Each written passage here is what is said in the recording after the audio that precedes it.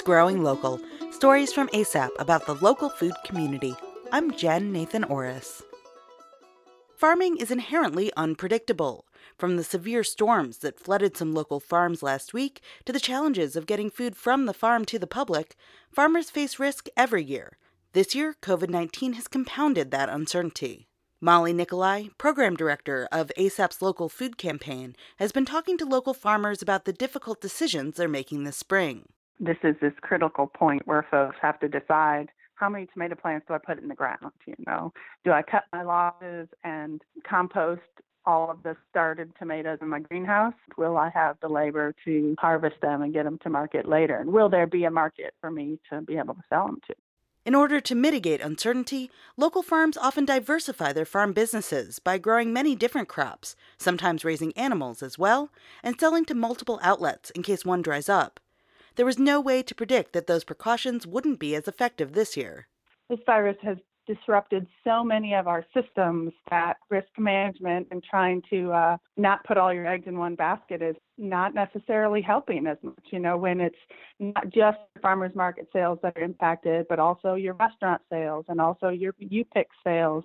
When everything is impacted, it makes it really hard for farms to respond and shift.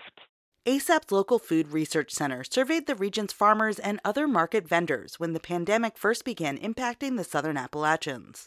80% of farms surveyed reported an immediate decrease in customers and sales due to the COVID-19 emergency.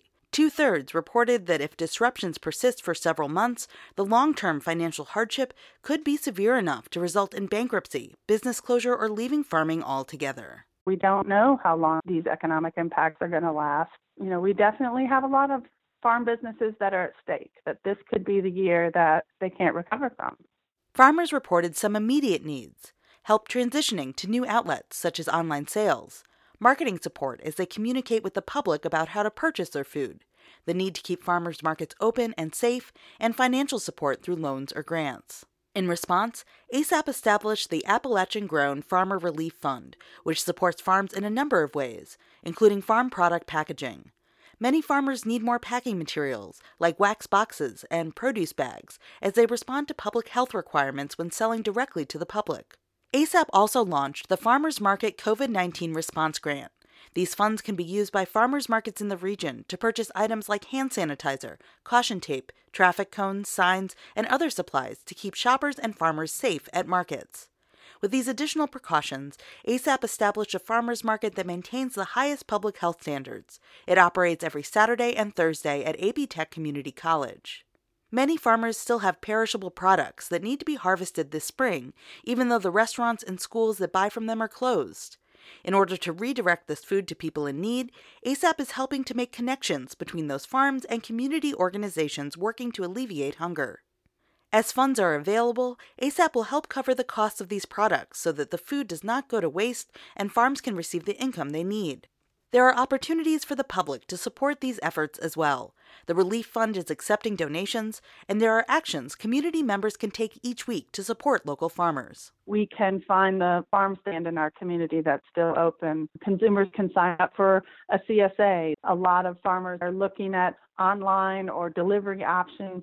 So farmers are really shifting gears to try to connect more tightly with their community. We're relying on consumers to really put those food dollars to work right here. It takes an entire community to build a resilient food system, especially during a time of crisis. ASAP will continue to work directly with farmers and the public to support local farms during this growing season and into the future. We'll bring you weekly updates on Growing Local about ways that farmers are coping and systems that are being built to sustain the local food community. More information about the new farmers markets and the Appalachian Grown Farmer Relief Fund can be found at asapconnections.org.